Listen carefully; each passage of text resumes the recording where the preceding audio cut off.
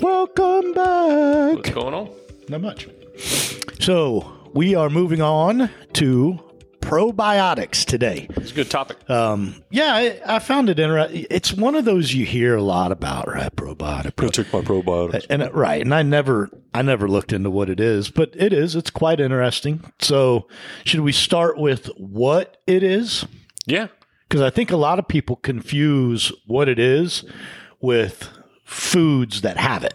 And Both. they consider the food a probiotic, and it's not, right? It's so go ahead. Microbes, they're really friendly microorganisms, right? They predominantly alive. Yeah, you can get dead probiotics, and that's not a probiotic. It's dirt. Yeah.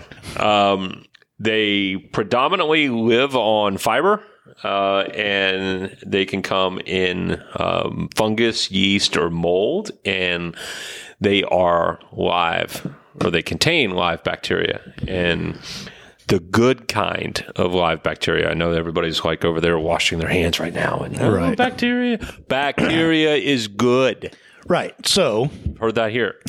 it's I was actually singing what's her name? It's all about that gut.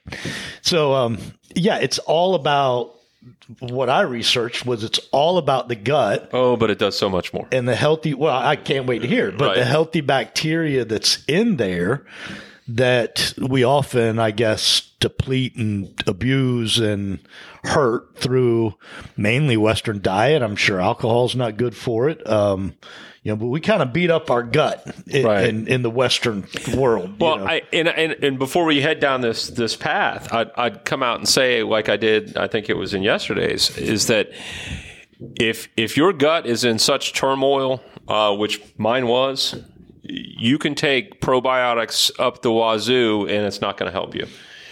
You need to start down the path of elimination and reducing the vegetable oils, the soybean oils, the sugars, all the crap, the alcohol. And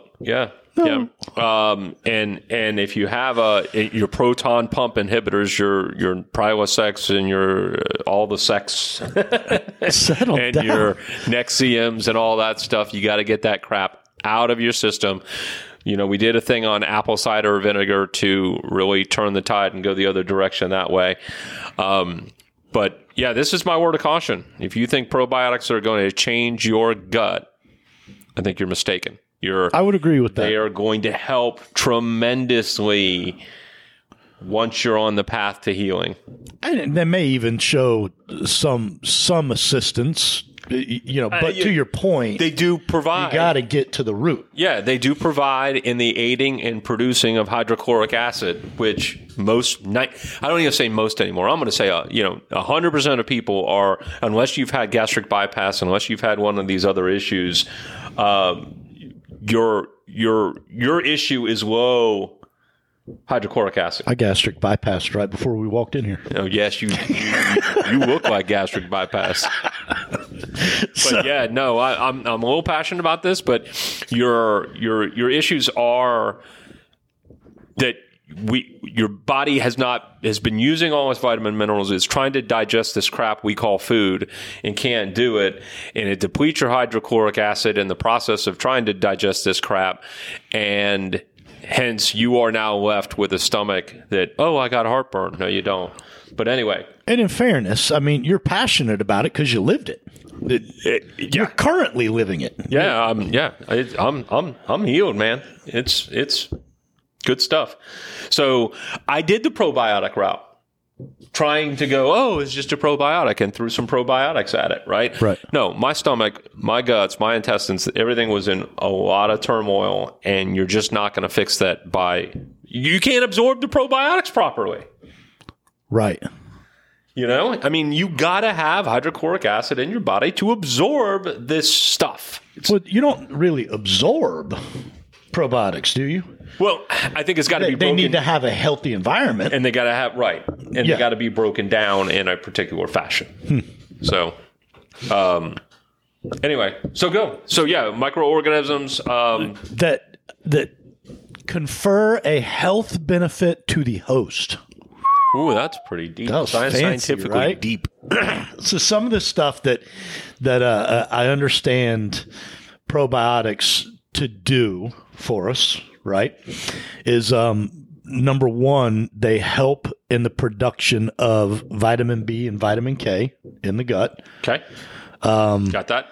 They work to stimulate the enzymes that help to break down food, your absorption issues, your I saw in the recycling of bile specifically. Oh. Bile breaks down proteins in meats, and if you don't have the proper probiotic environment, the proper bacteria, you are not even recycling your meat properly. Huh. Interesting, right? So, go ahead. No, you were going to say something else? No, I got it. I got those as well. Help in making beneficial acids. We talked about that, right? So, if one sign, an obvious sign that your gut's not working really well, is diarrhea, right? And what probiotics can do is they can help reduce that. They actually help you to properly digest, getting those nutrients, assuming you're eating nutrient-dense food. If you're not, you may not want the probiotics. Just get that stuff out. But what was the potato chip that Olean. Olean. Actually Olean. that you might ruin your underwear after a bag of Olean chips. Like don't take that on a flight, right? Yeah. Gosh, I wonder what that did to you remember probiotics. There was a big skit or joke, or not joke. It was a story about the guy that took the gummy bears, right, on the flight. Oh, no, that's not a joke. You can go to Amazon right now and see those reviews. Yeah. It was the Haribo sugar-free. Oh, yeah. And it was the whatever the alternate sugar product that lights people up. So I think where Scott's going with this whole thing is it's pretty easy to understand that your gut's not in good shape. Heartburn on the one end, GERD on the back end, constipation, and or Olean type. Yeah. Yeah. You like the urgent, those commercials. Do you have the urgent, to go to the bathroom? Yeah, that's a problem. That's a gut problem. So anyway. So to that point, one of the things I read can drastically help those that are dealing with IBS. I'm not a doctor. I am a conspiracy theorist, and I wonder. I think you and I have talked about like even Crohn's and colitis and IBS, and I kind of put those in the fibromyalgia camp. That we're probably in large part doing it to ourselves. You bet. And it's this diagnosis when the doctor goes, I don't know what big pharma tool to give you. Right. Yeah. Crohn's and colitis. Absolutely. Diverticulitis, throw that one in there with it as well. My father. Inflammatory bowel disease, IBD, and then IBS, all that. It's all like nobody points this stuff back to the crap that you've been putting in your body for. Well, and even, my dad, let's see, is he 78, I think, 77, 78?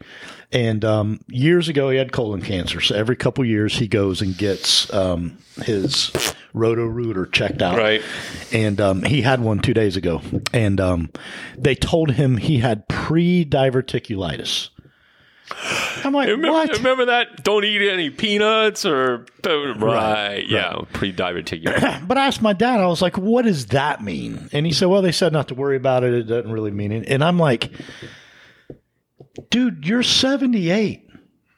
That colon has been used and abused. Yeah. I mean, not picking on my dad. I'm just saying at that age, you can have pre-anything. Right. I mean, he should have looked at him and said, that's a victory. I'm glad I don't have diverticulitis. I'm just pre-diverticulitis. Right.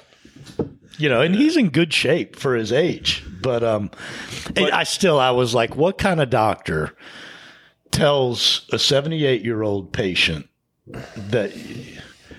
It's again, and so probiotics do help with diverticulitis. Guess what? You don't have cancer. Right. Good work. So probiotic might be good for him. Like, in all honesty, it helps with diverticulitis. So the other one that happens is when we're talking about gut and abusing the gut is antibiotics. Antibiotics kill all bacteria. So when we're talking about, they don't, hey, you're a good bacteria, we're going to keep you. No, antibiotics kill all bacteria. There is a case. I'm not a doctor, but I play one on TV. But there is a case for antibiotics in immediate healing of significant issues. I think that there is a case for antibiotics.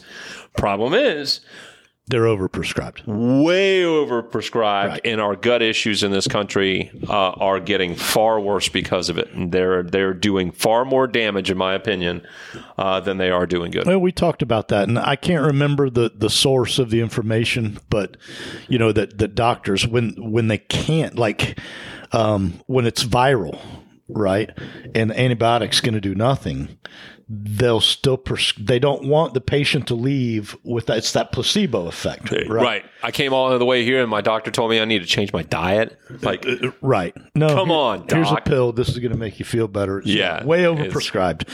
So, tell me how to get probiotics.